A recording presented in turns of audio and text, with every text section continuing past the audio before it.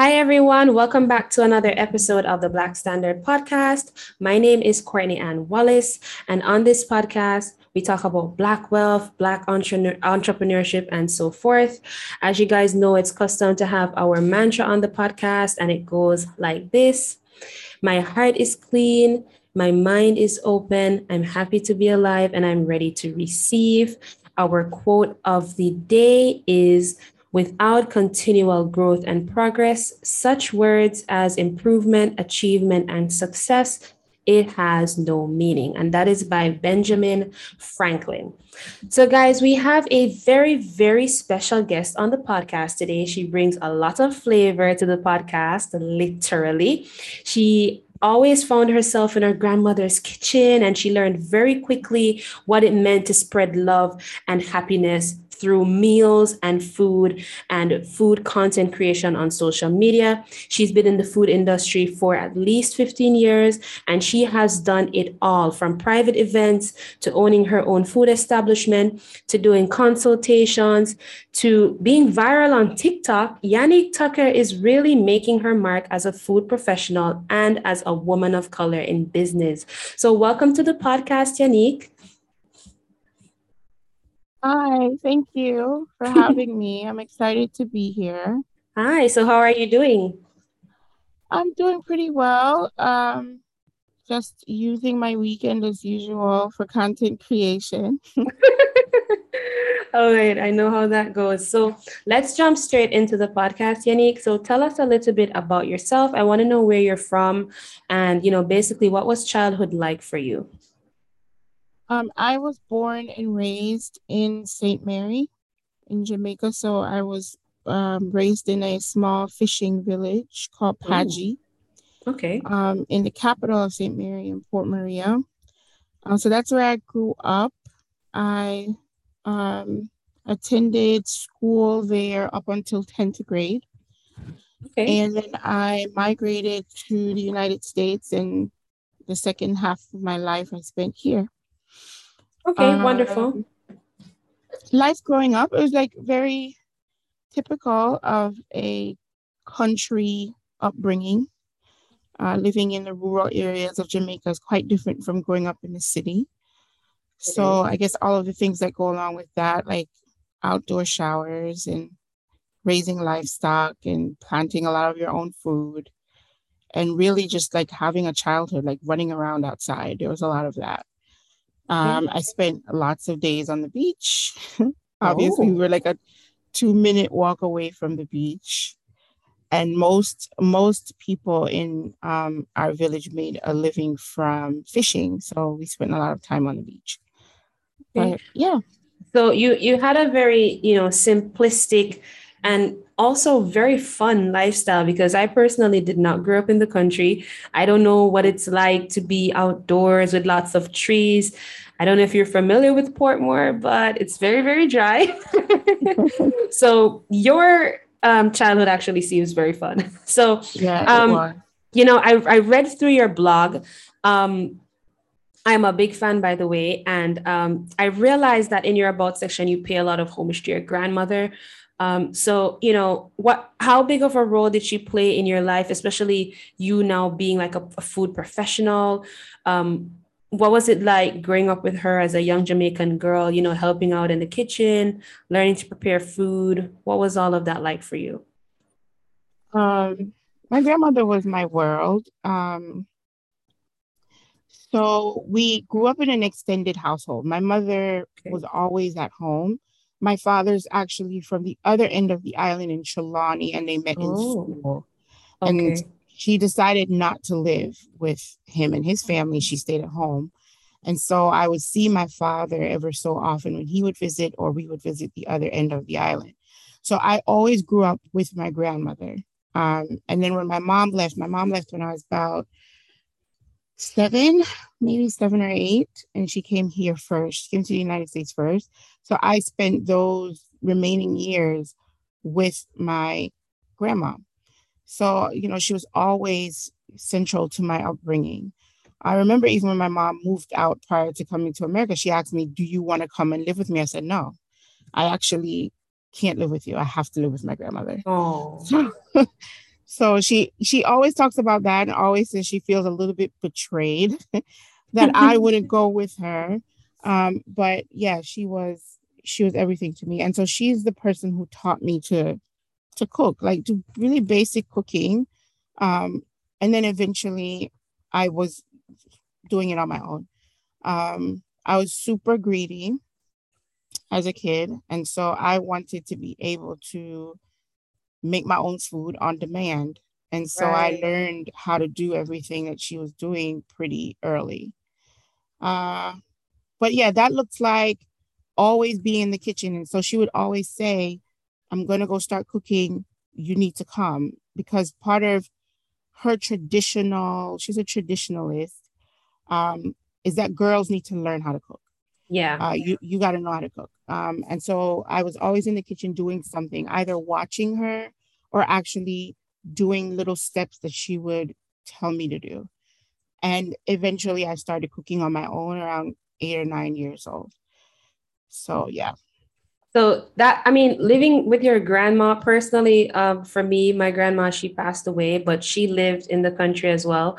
And I remember going to her house and I would get like, full course meals for breakfast. I'm talking callaloo, fried fish, boiled dumplings, hot cocoa tea, and I don't mean the powdered cocoa, the one that you have to The grate it. great. Yeah. Oh God, Yeah. that must have been so good. Like such a good experience living with your grandma, right? Like all Yep. those meals. And Yeah. I don't know if it comes with age, but guys, Jamaican grandmas can cook. Yeah. I All mean, I right. think I mean, the same sort of traditional idea of women having a place in the kitchen and Mm-hmm. women being homemakers, that was something that was ever present in Jamaican culture. And so she also started cooking at a very young age.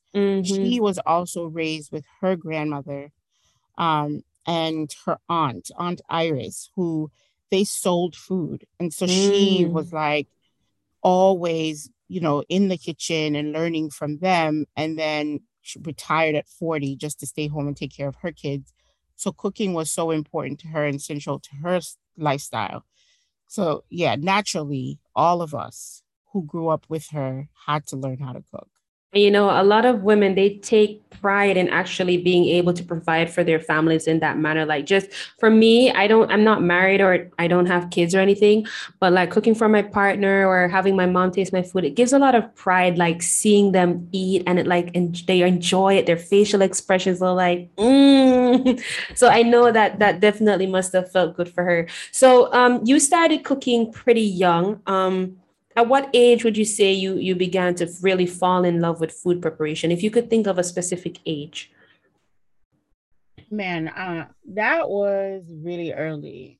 I felt very comfortable in the kitchen and I started doing it on my own at around 8 or 9. And yeah, I've loved it ever since. And I think, like I said before, it's connected to how greedy I am, right? Like for me, I always wanted hot food. Like you can't give me a sandwich, you can't give me bulla, you can't give me things like that as a kid. Yeah, I don't like I those things wanted either. like wholesome, plated hot food all the time. It's like a running joke on both sides of my family how I would never eat bun and cheese for lunch. Like I don't want Mm. that. So so I like had to really figure out like who's going to be cooking my meals all the time like that. No one. So I had to figure it out myself. And so I just got into it at around 8 or 9. All right, so I want to get into the brand Jam Down Foodie. Now, guys, Yanique is a content creator on Instagram, on YouTube, on TikTok. Am I missing any platforms, Yanique? Is there any? Oh, she has her website as well, which is Jam Down Foodie. So it's literally a brand where she shares recipes. She makes cooking videos for persons to see. Guys, it's so colorful. It looks extremely delicious. She has a large audience and she's done several collaborations. But I want to break down the brand so that persons can really understand because oftentimes persons see like the end result or they see the business at face value, but they don't really know what happens, behind the curtains. So you're a content creator. That's number one.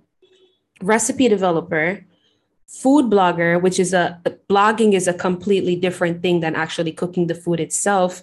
What else is in your portfolio, like as a food content creator? Is there anything that we're not covering here? I've done some consultations with restaurants, specifically helping them to develop a menu. Okay. I know a particular restaurant who wanted to go from just takeout to sit down, Mm-hmm. and they wanted to sort of transition the restaurant that way. And they needed to figure out, well, what are some things that we put on our um, appetizers, for instance, and helping them to figure that out and figure out recipes and that sort of thing. So I've done a little bit of work in that regard. But that's pretty much it. You've covered everything. So this is full time, right? You don't do other like another job or anything like that. This is a full time career for you, correct? This is not. I have Really? another job. Oh Yeah. wow.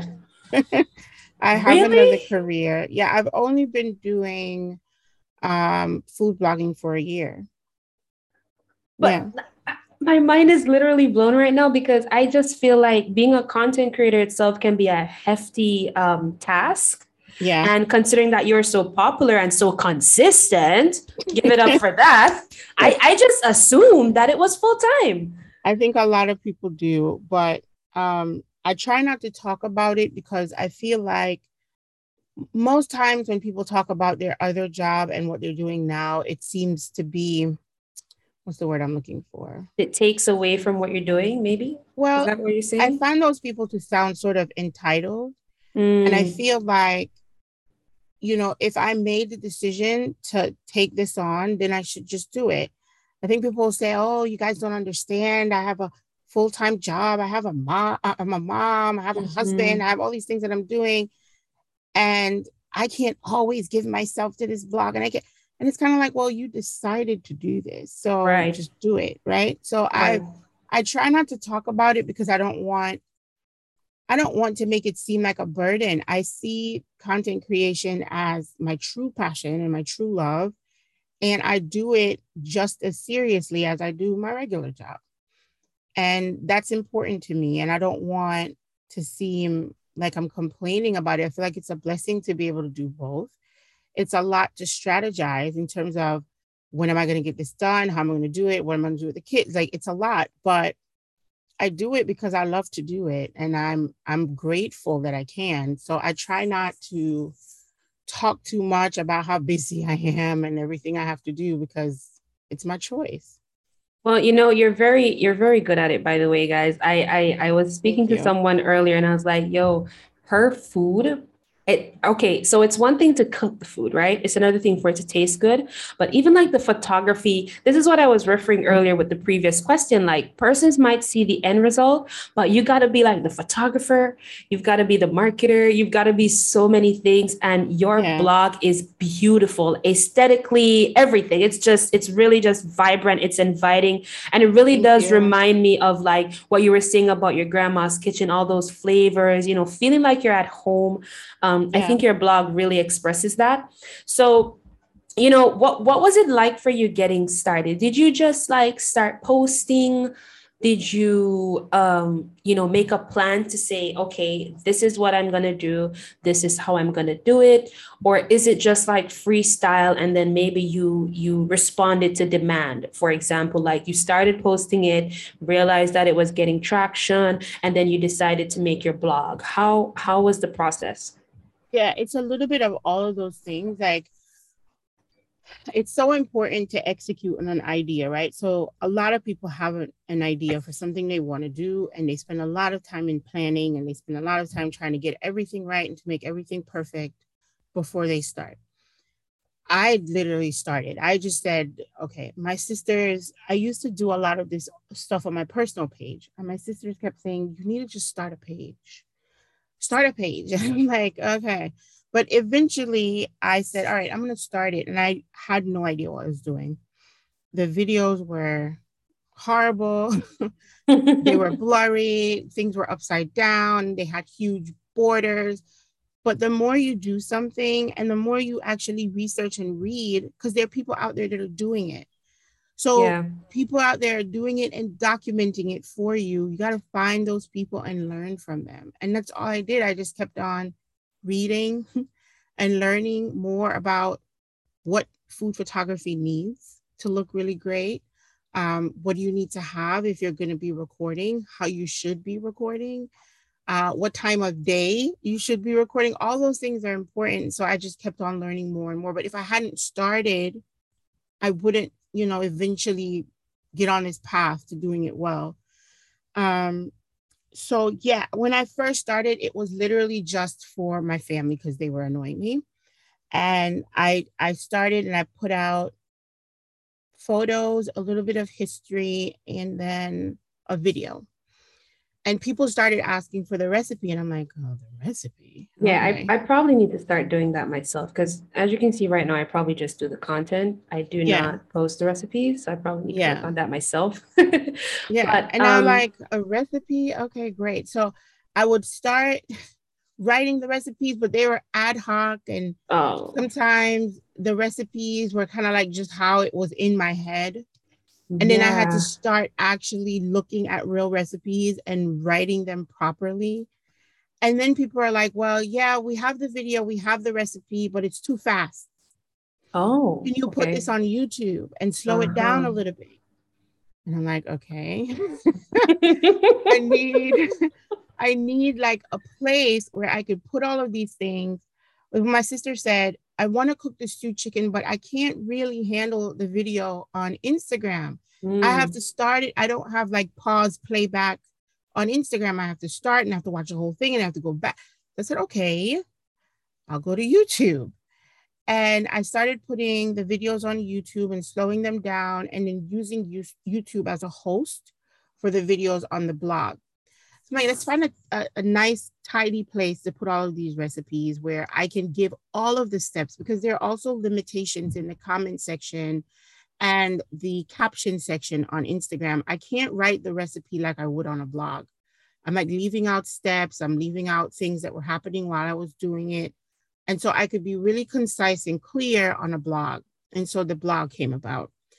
So I think like the progression of it was based on demand. Like people were saying, like, yeah, I want this recipe. Yeah, I can't see that recipe the way it is. Or I need more steps, or I need more help. I need more hand holding. And the blog came about. So all of it was sort of like a little journey, I guess. Have you ever had that moment where like persons ask for a recipe? Because it's happened to me before where like I just do what the ancestors tell me to do. I sprinkle what Yeah. the ancestors tell me to sprinkle. And Yeah. then when I actually want to make a recipe, it's like, Well, I I don't know. right. The way we cook and the way we've been taught to cook is to literally just go with instinct. And so it's hard to figure out recipes, but it's a process. So I don't do anything without my notebook and my pen. Ah, And sometimes I make something and I'm like, oh, I have to adjust it. So you have to be comfortable with making things again. And it might sound crazy, but I think that's what sets true recipe developers apart from people who are just throwing things up on a screen, right? If you have somebody who you're following recipes from and you never see them with a measuring spoon, you're probably not following their recipe, right? You have to have a measuring spoon. And you can still, sometimes I dip my measuring spoon in. I'll start with a half a teaspoon of something, and you look at it and you say, well, that looks like it needs some more. And you do a half a teaspoon more, and you keep a record as you keep on adding things, you are writing things down. My recipe book is a mess because I have to go back and cross things out and say, oh no, that was a little bit too much salt. And if the recipe really doesn't work out, I have to go back and do it from do it scratch with all all over the again. edits. Yeah, to make sure it's right. Because at the end of the day, people want to trust you. They want to cook something you said and it actually turn out really well. And so the first time you give someone something and it doesn't turn out well, it's going to be a problem. Those people will come back to your Instagram. They will put you on blast. They'll put bad comments on your blog. You don't want that to happen.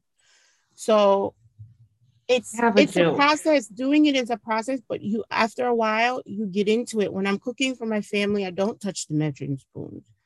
But if I'm cooking for the blog, I have to. There's no way around it. So So, you gotta change your mindset about it. so funny story. When you mentioned the bad comments, like I think it was, I think it was December, right? I I can't remember the page that I saw it. Was it Wadia? It was one of the other food content creators, right? Anyway, when I was a child, my mom would always boil her sorrel and then turn it off and then cover it. So that's how I know how to make sorrel. Apparently, there are other persons that throw the hot water on the sorrel and then cover it. So anyway, I did a little snippy and I posted on Instagram and somebody was like, that looks like bath water. I was like, why? What did I do? Like, there's not, and if there's anything I haven't learned with food content creation, there's no one way to do stuff. Yeah. And over the years, I guess with families and as you said, recipe development indirectly, or for our mothers and our grandmothers did recipe development. They may not have written it down, but there are variations to things. And people can be really harsh. And I think as a content creator, you have to kind of brace yourself for that. And be prepared to receive all sorts of opinions. It's sort of like on TikTok where someone said chicken curry. And instead of actually focusing on her TikTok, the entire comment section was about curry chicken curry. So I do agree with you there. But going back to your career, Yanique, apart from your blog and your consultations, do you offer any other services? Have you considered catering before, maybe? I had a catering company. I had a catering company in New York for 5 years. I honestly, I don't even like catering anymore because of that experience. No. And I wouldn't know that if I hadn't done it. So thankfully I did.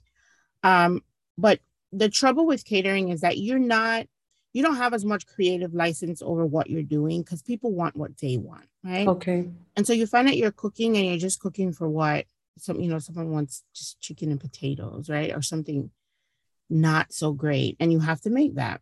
But the next thing is also people don't understand how expensive catering is and how much it adds up. And to a person, it's like, well, all I want is chicken or all I want is lamb. Why is this so expensive? And people don't necessarily factor in the time it takes and the energy it takes for you to be able to do something like this and do it well. The actual And they don't want equipment. to pay for it. Yeah, they don't want to pay for it. And I am just like in a city like New York, people who have the money to pay, they want really big established caterers to do their jobs. And the people who just want to use you are the ones that tap in. And I'm not interested in that. Like I'm interested in paying or getting paid what I'm worth. Right. And I don't do catering anymore. Given that point, I actually have a follow-up question, but I have one more, well, actually two more before we actually get to that question that I want to ask. So, you mentioned starting being in catering, doing consultations, but generally you're a businesswoman and everything has to be done strategically, right? I want to know what it was like for you, any obstacles or challenges that you faced, being one, a female, being two, a Black female. Have you ever faced any difficulties because of any of those factors? I know it's food and a lot of persons may think it's a simple niche, but even where like putting out yourself on social media was concerned, have you ever, encountered any challenges being a Black female entrepreneur? No, not specifically to me. No, like I haven't felt that, but food media is really diverse and there are people who felt that. And I've seen their stories and seen a Like lot of the their social hardships. media stories, you mean? What do you mean? No, well, for instance, Oh, you mean other creators? other Okay, creators okay, in yeah, food yeah. media have, they felt slighted or literally abused at their jobs as being part of food media or being content creators, but I haven't personally experienced it. I know it exists. What I will say is that I feel like it's so much harder for someone who's doing this sort of niche in in terms of like Caribbean food or Jamaican food or whatever. Yeah. Um, I feel like if I was doing American food, I'd have more opportunities. I feel like if I was um, doing Italian food, I would have more opportunities. It's really, there are limited opportunities for people in a diaspora because our food is so different and it's so loud. It's so unapologetic. It's like we have a pot of chicken feet, right? Like, and for a But lot of people, that's gross. For a lot of people, it's like, what are you doing? That's not that great. And if they haven't had the chance to romanticize it themselves, like for instance, the way they do with Asian cuisine, it's like, okay, it's been hundreds of years of weird food sort of from Asia, and we've accepted that. I don't think that same sort of acceptance is there broadly for Caribbean food just yet. Um, so maybe at my ability, if I was white and if I was doing white leaning food, I would have far more opportunities than I've had so far. but that's what I kind of mean, because not necessarily from the fact that people say, because obviously you're a woman, they're going to expect you to be able to cook. But in the sense where, like, you're from Jamaica, and I have been following your blog on my personal page long before I actually reached out to you. And one of the biggest questions I've asked myself was, Yannick is very creative. She steps out of her comfort zone and she does non-traditional meals. So even meals that are not necessarily Caribbean based, I realized that you try to be creative and just, free flow, do what you really want to do. And I've always wondered, like, has she ever faced backlash from persons who are maybe from that region of the dish that you created? Maybe they felt like you weren't in a place to make that particular dish. You're not experienced enough to make that particular dish. So I guess that was really the avenue that I was coming from, like being a Black entrepreneur, being a woman, doing other ethnic groups, dishes from other ethnic groups. Have you ever received feedback like, you're not doing it right? Or what do you know about this? Stick to Caribbean food, stick to Jamaican food. Have you ever experienced that? No. Really? Wow. I experienced that type of stuff from Jamaicans. Ah, Jamaicans are da, the da, ones da, who would say, da. I have no business making this thing the way I'm making it, just like your experience with sorrel, right? Like That's what I was going to say. Jamaicans think that Jamaican cuisine is There's one it's a way. monolith, right? It's there's just how their grandma did it or Yeah. how their mother did it. That's the correct way. And I started learning that when I was making more traditional Jamaican things like stew peas. For instance, I've never, not a day in my life, seen my grandmother make stew peas with coconut milk. And when I And I've made it for, always done that. My mom right, has when always I've done made that. it for my page and people were like, where's the Where's the coconut coconut milk? milk? I was kind of like, what are y'all What? talking about? Like, Oh, and no no. one could believe that that was my experience, but that was my experience. And I decided to try it and I actually don't like it because Oh, I think really? I don't. I think the coconut milk changes the look of it. I think it changes if there's like a sweetness to it that I don't like. And I'm like, I think I'll stick with just the water because I don't enjoy it like that. And people are saying, well, maybe you put too much coconut milk or what. I'm like, listen, I'm used to doing it this way, and this is how I like it, and people can't get with that. Right now, they're in an entire brawl over the potato salad I just made. There's like a war happening over the potato salad I just made. And the thing is that people are very emotional about food and recipes and things like that because a lot of times they tell themselves, I have the best recipe for this. So how dare someone else think that they can make this thing? I find that persons who say that have never actually had the other option. Oh, Because going back to the sorrel recipe, like it's kind of ironic that you mentioned it was mostly persons from your home country that does this sort of thing. Because I have friends, like I have Colombian friends, Venezuelan friends, and they would see whatever I cook and they're like, oh, that looks so delicious, blah, blah, blah. I've never, every time I've experienced a negative feedback, it's from someone here. And Yeah. I remember Raina. Are you familiar with Raina's Yeah, I Kitchen? am. I Yeah.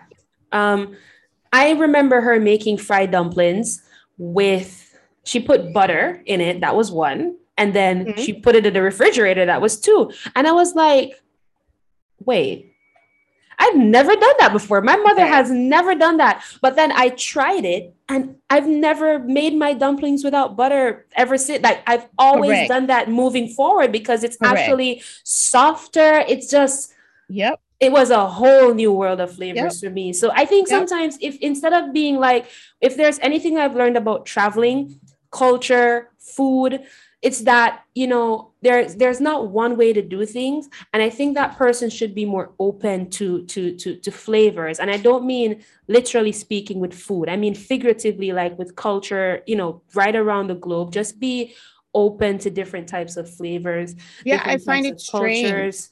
I find it strange how people critique these sort of things. What could butter do to ruin a dumpling?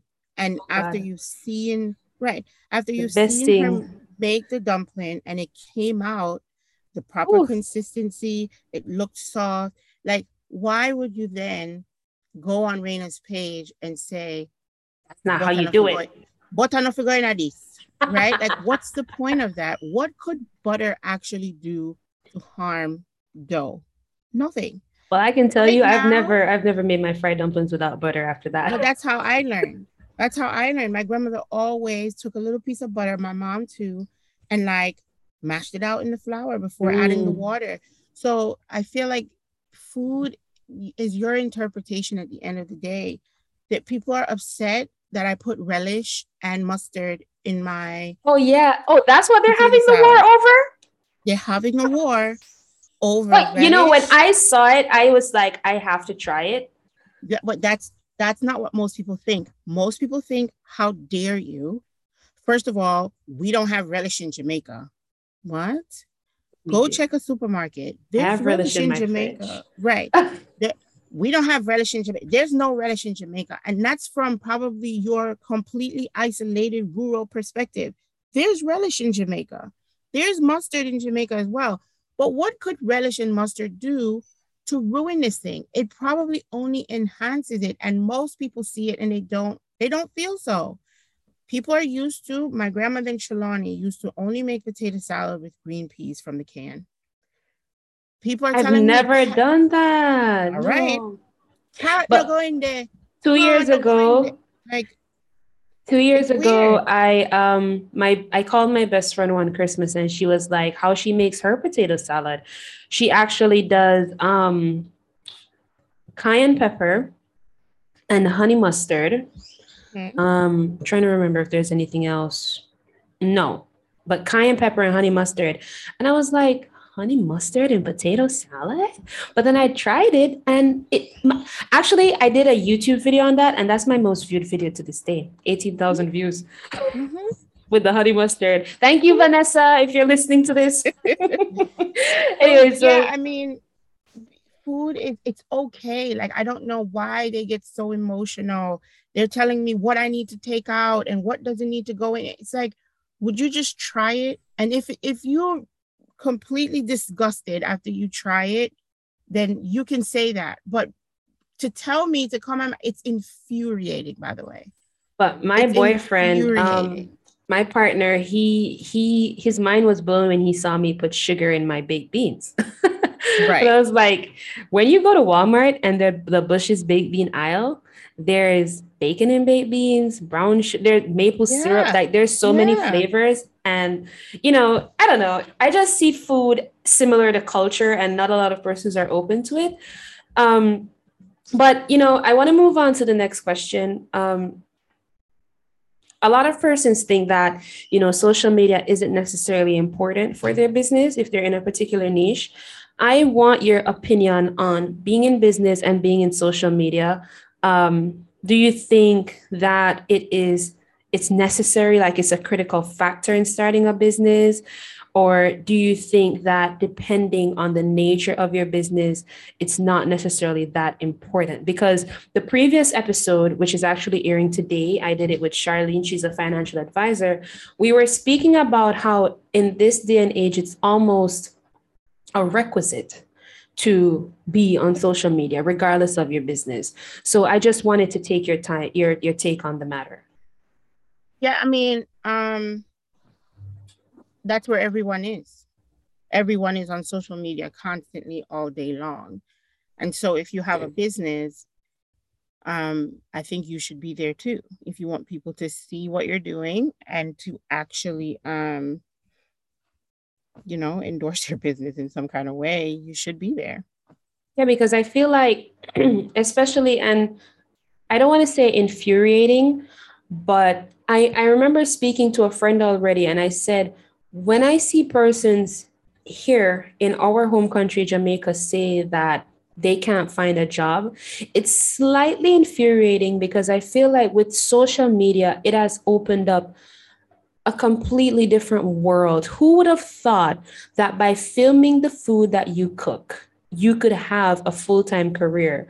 Like Terian, Reina, you, Yannick, Wadia, I don't want to mispronounce your name, but I think that's how it's pronounced. You have persons with damn near 500,000 subscribers on YouTube just cooking, and there's several other types of niches too that you wouldn't necessarily think about. And the funny part about it is those niches are making a lot more money than maybe professions that you've done a college degree in and you're working in corporate. There is a young man on YouTube right now, or a little boy, I should say. He's one of the highest paid YouTubers and he's under 10 years old, and all he does is review his toys. So I think with social media and having certain passions, I think as a business person, if you have 8-year-olds, 9-year-olds that are making millions of dollars just by being on social media, I don't think it would hurt having a social media presence. I personally think it's extremely critical to your business. I think it's almost a need I to be do on. as well. Yeah, I definitely think so. So let's jump into the money section of the podcast, Yannick, my favorite section. So based on the business model that I observe, your recipes are available for free. Guys, go check out jamdownfoodie.com. I want to know exactly how do you monetize this, because you have a blog and it's not like you sell ebooks. It's not like I've never, well, I've seen you do collaborations, I've seen you do sponsorships, but how exactly do you monetize your business since your recipes are free? Well, with a blog, people monetize blogs through ads. So when I Okay. first started, I didn't have ads on my page at all. And now people are freaking out, like, why there's so many ads? Well, that's because now I was able to get on Google AdSense and add these ads to my page, and you earn per click. So Hmm. if you're ever on a blog and You you've see been an ad. scrolling through, yeah, and you see something and it looks interesting, or if you even accidentally click on it, I get paid. What about if well, you said click, so probably the Yeah. scrolls wouldn't count, right? What No. about TikTok? Is your TikTok monetized? I've always I heard persons say they monetize TikTok, but I don't really know how they do that. I don't know. I've never seen if an ad on you TikTok or anything. Right. If monetizing TikTok is through mostly brand partnerships. Okay. So TikTok has a creator space where if you're part of that space, people can make you offers and you can accept the offers, and you can create a video uh, highlighting their product or their food or their restaurant, whatever it is they want you to advertise for them on your TikTok. And then depending on the contract, so the contract can be they pay you per post or they can pay you per purchase of that product, like a percentage of whatever people buy. So that's called affiliate sponsorship. So if I'm selling, I don't know, if I'm selling coffee and people buy the coffee at full price, or people buy the coffee through my link, they usually can get 5% off, but then I also earn $5 per purchase. Okay. So that's how you monetize TikTok, is through their creator space.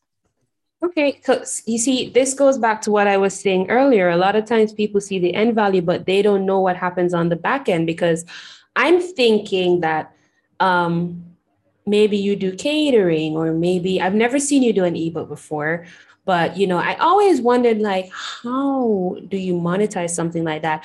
Obviously with Terry, and her channel would be her form of monetization. Right. That nurse can cook.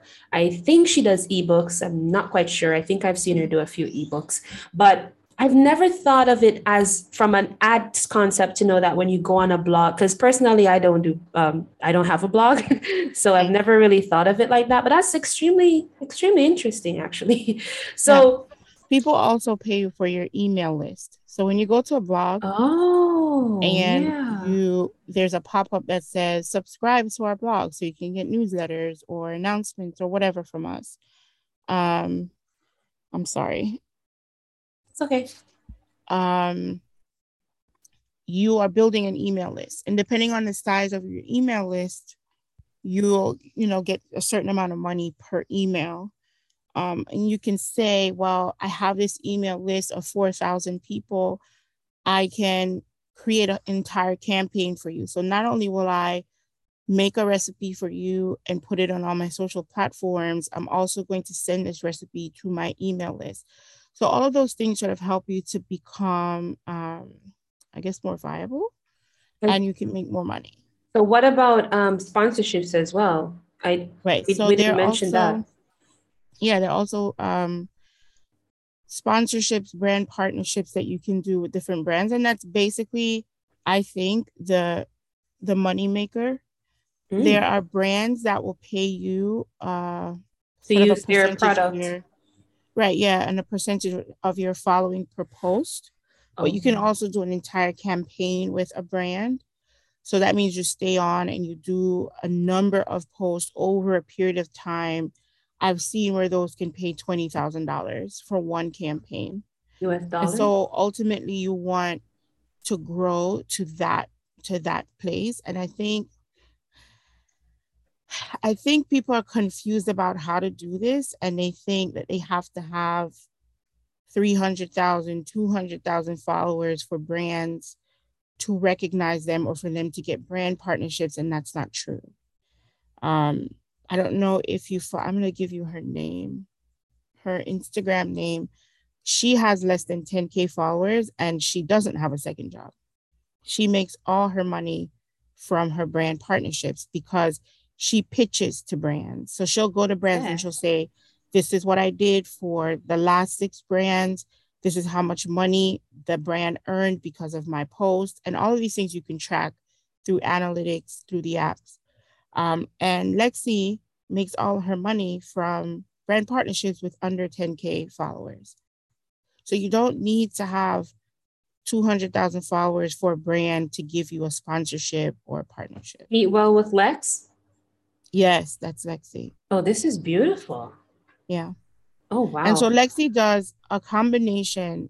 So she's really lifestyle because she gets, Yeah, I see. I see. food, her travel sometimes. She does her stays at hotels. She'll do like a restaurant. She'll highlight sometimes. She'll highlight baby things or pregnancy things because she just had a baby. So she's more of a lifestyle blogger than she is just food. But that being lifestyle just opens up more doors for you. And that sort of brings me to my next question, because what I'm trying to show people on this podcast, you don't necessarily have to have more than one business or more than one job, because one business can actually provide more than one stream of income for you, especially if you have a really good business model. And I wanted to ask you, Yanique, um, how, on an estimate rather, how many streams of income would you say that the Jam Down Foodie brand has really provided for you? Because you mentioned ad space, you mentioned partnerships, you mentioned consultations. What would be a good number of how many incomes one brand has given you?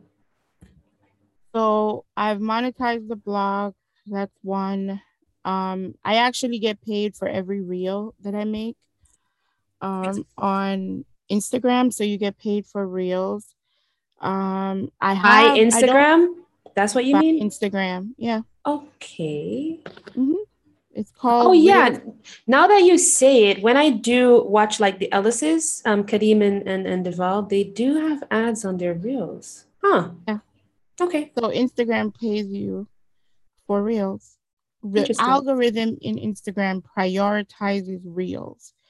So if you post an image of something, it probably won't get as many Get as much eyes, traction, right? yeah, as your reels are going to do. And right now, that's free. So I would tell any content creator to take advantage of that. Do not do long videos. Do not pass go. Do not collect $100. Make reels, When I as tell many of them as you, you can. when I tell you that the corned beef TikTok is my most Mhm. viewed TikTok, Yep. I was like, seriously? Yep. Corned beef? Yep. Corned beef, people? I've been Sometimes doing it's the simplest chicken. things, right? I've It's been the doing simplest things. pastries, and my corned beef gets the Mhm. most views? Really? That was Because hilarious. it triggers an emotion. It's a lot of this stuff in psychology.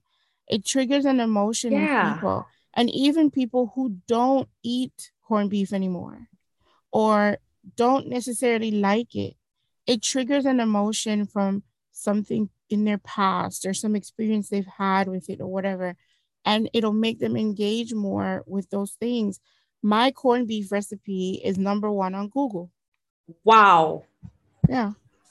So if you were supposed to Google corned beef, I would come up because people care about it. Because Caribbean people care about it. you know what I think sometimes as a content creator you want to do the most unique thing, you want to stand out, but like you said, it's really psychology because the comments on TikTok, they're like, this is my favorite dish, or Mhm. long time I'm gonna eat some of this. And I was Mhm. like, because through them commenting, through them watching it, that then boosts the analytics, and then TikTok is like, okay, people like this, so Mhm. let me share it. Keep So throwing it out. Yep. Yep. totally agree with you there. So So there's Reels Play. I don't have an ebook, but I have a recipe kit. So I okay. made money from my recipe kits. I make the biggest amount of money I make is from my actual recipe development. So you could do recipe development Businesses, for restaurants. online magazines. And you Oh, can do it for businesses too. Like there's somebody behind every time Maggie puts out a recipe, every time Grace puts out a recipe, there's somebody behind that. Someone made it. It's not an employee at Maggie. I can tell you that much. So they're paying people to do these things for them on the back end. And so not everything that you can share on your Instagram is what you're actually making money from. My biggest deal right now is recipe development for a cookbook that I'm working on behind the scenes. But I would not have gotten that opportunity if I wasn't doing this sort of content creation and putting myself out there and making people feel like, oh, she can create recipes. So the largest amount of money you'll make is probably not going to be from the things that you can necessarily put out there yourself. There are and girls who are making money from their own cookbook deals, lots of white girls, because as I said before, there are more opportunities for them in this business. But publishers will reach out to someone who has a really great blog and say, I love your blog. Let's take some of these things and publish an actual cookbook that's not self published, it's from a big publisher. And we can sell it in Barnes and Nobles and we can sell it here and there, and you can make a lot of money. or So, there's people like Jai or Jay, I'm not sure how she pronounces her name, that does kitchen equipment, uh-huh. right? Well, So I the caveat to someone like Jai or Jay or whatever is that they she's doing all of these things on her own, and mhm. that's not necessarily where the money is. When you publish a cookbook on your own, like you have to foot all of the upfront expenses, and obviously uh, that's not cheap. So you're thinking about a 300-page beautiful cookbook with all these wonderful images, when that is supposed to go to press, just imagine how much she has to come out of pocket for one of those. She had an incident the other day where her container sank. Her Well, shipping container with the shipment sank, and she basically had to re-buy all of those books and ship to her customers. That was, I think I'd go crazy if that happened to me. But I'm just kind of trying to show people like the different, like people look at one thing like, okay, YouTube, or yeah, okay, I'm actually not ad even space. monetizing YouTube. I'm not monetizing YouTube yet, and I'm not monetizing my Amazon yet because I just feel like YouTube is a different strategy, and I'm going to have to reframe some things and make it Mhm. for YouTube. And I just don't have the time right now with everything else that I'm doing. But everything you use in your kitchen, you can link it on Amazon in an Amazon Ah, store yes, and yes, make money yes. from that as well. That And too. you can also share those links within your blog, those affiliate links within your blog. And of course you can monetize YouTube depending on your views and the amount of followers that you have. So there are lots of ways to make money. There are lots of streams. It's just that you want to pick the ones that are working for you and stick to them. I totally forgot about the Amazon. So listeners, like they're basically what we're trying to say is don't limit yourself to one thing. Do your research and try to think beyond what you, because remember, social media is for persons that are viewing. If you want to be the creator, you kind of have to look beyond the pictures and beyond the reels and say, okay, how can I monetize this other than what I'm seeing here? You know, basically stuff like that. And Yannick, I think you have done that. So really hats off to you, because a lot of these things that we're discussing here, I'm sure that there's somebody listening to the podcast and they probably didn't think about content creation in that way. So let's try to move on to the next question. The biggest question I have into food content creation is the expenses of the food versus the money that you make. Because let's face it, if you, some of the dishes, if you really want to go top notch, you're probably going to have to get some expensive ingredients. Not all the times you may have a sponsor readily available to provide that specific product. So what is that like for you, or how could you basically break that down for us, like spending money on the actual food versus the money that you actually make? I eat well in general. So I like just for I don't eat chicken unless it's organic. Like I don't eat eggs unless it's cage free, organic. Like they're in my own personal lifestyle. Like I try to eat well because I figure if you don't spend the money now, you're gonna spend it later on trying to heal yourself Yeah. and to get better. And it's not like home where you knew the guy up the street who raised that cow and he raised the cow from calf and he did the slaughtering and he's selling it in market. It's not the same here. Like our food, American food is dangerous. So I pay the extra to eat well. And for me, like everything I make, my family just eats it. So it becomes for me part of my normal groceries. That's how I look at it. Now, the other things, like if I'm doing extra things, something for whatever, I write off all of my food anyway at the end of the tax year. I make it a business expense. So I'll say these are all out of whatever I earned this year. Every single item I bought for equipment, groceries, whatever, I'm going to write it off from my earnings. So, because one day we're gonna have a discussion about taxes, not necessarily with Yannick, but on this podcast, because that is a whole different avenue that I think people don't take advantage of. But moving on. But I mean, apart from the write-offs, what I really mean is like, for example, let's say you're doing, I don't know, let me pull up your blog here. Let's say you're doing something like lobster, something expensive versus, I don't know how you calculate your profits, but like how much money you would have made on that specific post. Does it always work out? Like, say I spend $200 to prepare this dish to do the content, versus how much I made off of this particular video. Does it always work out that way? I think initially it doesn't. As you're building and as you're doing it, it doesn't work out. It doesn't equal out until you actually start making money, right? Mhm. Until you're actually able to do something like AdSense or to do something like an Amazon store, you sort of see the money coming in. Right. It doesn't always initially, but eventually it does. Okay. All right. So you've been on several media platforms. Obviously, your blog has taken off. You've been featured in The Gleaner, Smile Jamaica. You have a partnership with Kitchen. What was this like for you? Like, I want to know, like, after like just being out there, were you like, oh my God, this is really happening? And then number two is, would you say that after these things, you saw like traction in your business after these different interviews and stuff? Did you see any traction going on for you after that? Yeah, definitely. I all the time I thought people were trying to punk me, first of all, when I got when I got emails or even DMs, because the producer at Smile Jamaica sent me a DM from a page that looked like a fake page. And I was like, Uh oh. yeah, okay, yeah, right. All right, let me just go along with this and see where it goes. But, it was all real and it was happening really fast. So I started in January and I think I did Smile Jamaica in March. And I was like, what is going on? This is insane. But sometimes, you know, you're not in your purpose. You're doing all these other things.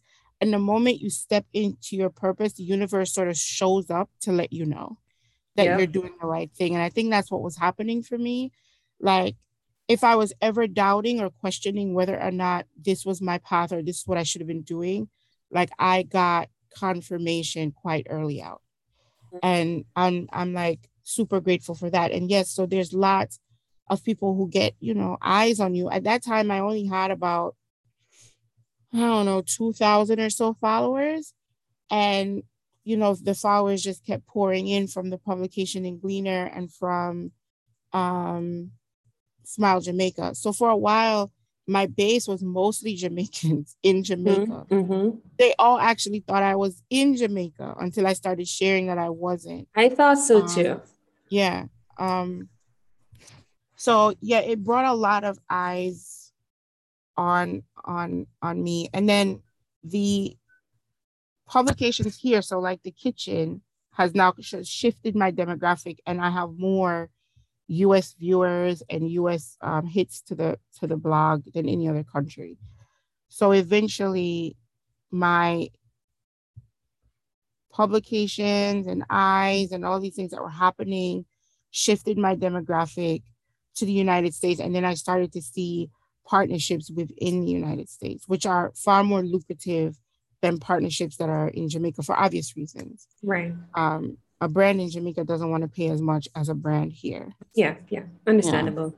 It's the yeah. light flex for me earlier. Guys, the kitchen has 1.5 million subscribers. So don't take that lightly. Yannick is a big deal. It's a big moment. Okay. Anyway.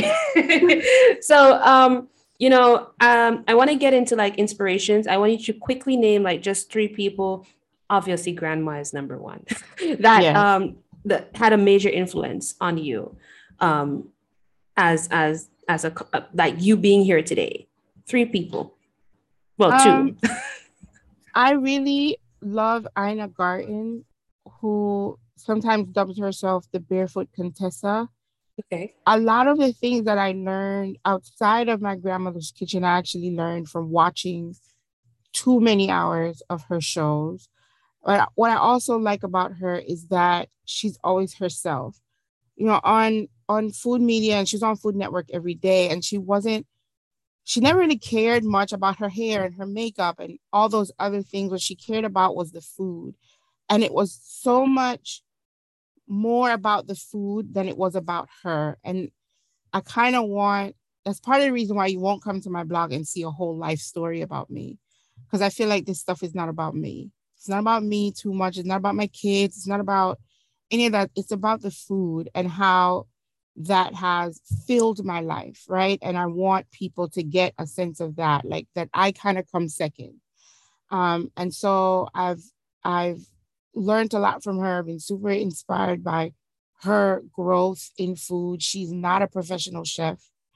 She's had, I don't know, 8 or 9 cookbooks published, a major show on television. So she's evidence that it can happen for people who didn't go the traditional route of culinary school and being traditionally trained or formally trained. Right. Um, and I don't know. I don't know. I don't know who else I could talk If it's about. just two people, it's totally fine. Yeah, my mom Um, and my grandma, okay. I guess they can be too. Now, I, as you know, I have a Instagram page on food as well. Actually, that's the page I reached out to you through. Mm-hmm. But I am a YouTuber otherwise. Mm-hmm. My main channel is actually real estate. And I always liked cooking. And sometimes I would post like tutorials on my personal page. And then I was like, I can do this. And I think one of Mm-hmm. the moments where I had an epiphany that it was actually possible, my first YouTube video, actually, the same potato salad video that I was referring to, Mm-hmm. I saw it hit 18K views in a couple of months, and I was like, yeah, I think I can do this, because sometimes you doubt yourself, like, are people gonna like how it looks? Are people gonna think that you're not qualified because you didn't Mm-hmm. go to culinary school? Mm-hmm. What was your big moment, Yannick, where you were like, I can do this, like I can do this. I think for me, I felt like that from I started. Like I kind of was so unconcerned with the success of it until I started getting all of these things like coming in and happening. I was like, what in the world is happening, first of all? But also, it's scary because here's the thing. At the end of the year, I was really sad. And instead of being super grateful and happy for what had happened for that whole year, I was super sad because I kept thinking, well, how am I going to top what I did last year? And when I started the page, I never thought about any of those things. I was just happy to be cooking and sharing what I know. And I Mm, felt like people were going to appreciate that. And I have been in my head so much since all of the quote unquote success that has happened for me. And that kind of like dulls your moments, to be honest, and dims your light because you're like, oh, I gotta do more. I gotta get more of these. And in the beginning, that's not important to you, you know? So like I don't know. I'm trying to continue to be super happy like I was when I first started out with no expectations and just do what I love to do because that other stuff will put like a wool over your eye. And I always felt like I could do it. And now I'm like looking at competitors and looking at this and looking like, can I still do it? Not so sure. Am I going to do better this year than I did last year? Well, who knows? And that stuff takes the fun away. right. Because for Yeah. me, one of my main issues was already being on social media as a real estate YouTuber. I was kind of worried about how I could not necessarily shift, but get people to see me as a food content creator. And Mm-hmm. I'm going to be completely open. It's still something that I'm, going on. It's still an ongoing battle for me. But like you said, I think sometimes you just have to start. Yeah. You just And you like, have to see yourself like that. You have to yeah, see yourself like that before, because a lot of what you're doing is for you more than it is for other people. Like, that might sound very like, but it's so important that this fills you up before it, because people are out there ready and willing to take you down. yeah, Right. because And so if you're not happy initially and I can do this, I love doing this is what I want to do, you'll quit. Yeah, I can because promise you. the same potato salad video that I was referring to, in that same moment where I felt like I could do this, someone watched the video and they were more concerned about how I was cutting. And I was like, this was one of my biggest fears, that persons would think that I'm not qualified, because apparently there's a certain way that you should be handling the knife, and I was in the same midst of me feeling proud that I got so many views. I was like, does anybody else think that way that was watching the video? Because for me, I'm left-handed. So I Yeah. already look handicapped. And then me not being a professional, I cut it the best way I'm comfortable. And I guess, as you said, you have to believe in yourself, because I didn't go to culinary school. To my knowledge, since speaking to you, it doesn't sound like you went to No, culinary school. Correct me. no. So I don't know. I think sometimes you really just have to take that leap. The most Yeah, that can happen is it won't work, yeah. but it But can work. the worst that'll happen is that it will work. Right. And you Right. will you will be wrong. That's the worst that could happen. You will Yep. be wrong and it will work. But know this, regardless of what you're doing and how well you're doing it, there are always going to be people who are going to come and tell you, you don't know what you're doing. Right. Believe me, Terry Ann has over 600,000 Ah, followers on her YouTube. Not just followers, people who subscribe. And she has a real community of people who love her. And there are people who come on her stuff and tell her she can't cook and she's not doing it right. and And just she's really imagine, cheeky too, because she right? responds. Just imagine if she allowed that to sort of like become a seed, right? Hmm. And start to flourish. You can't. I'll tell you this, humans are hardwired for negativity.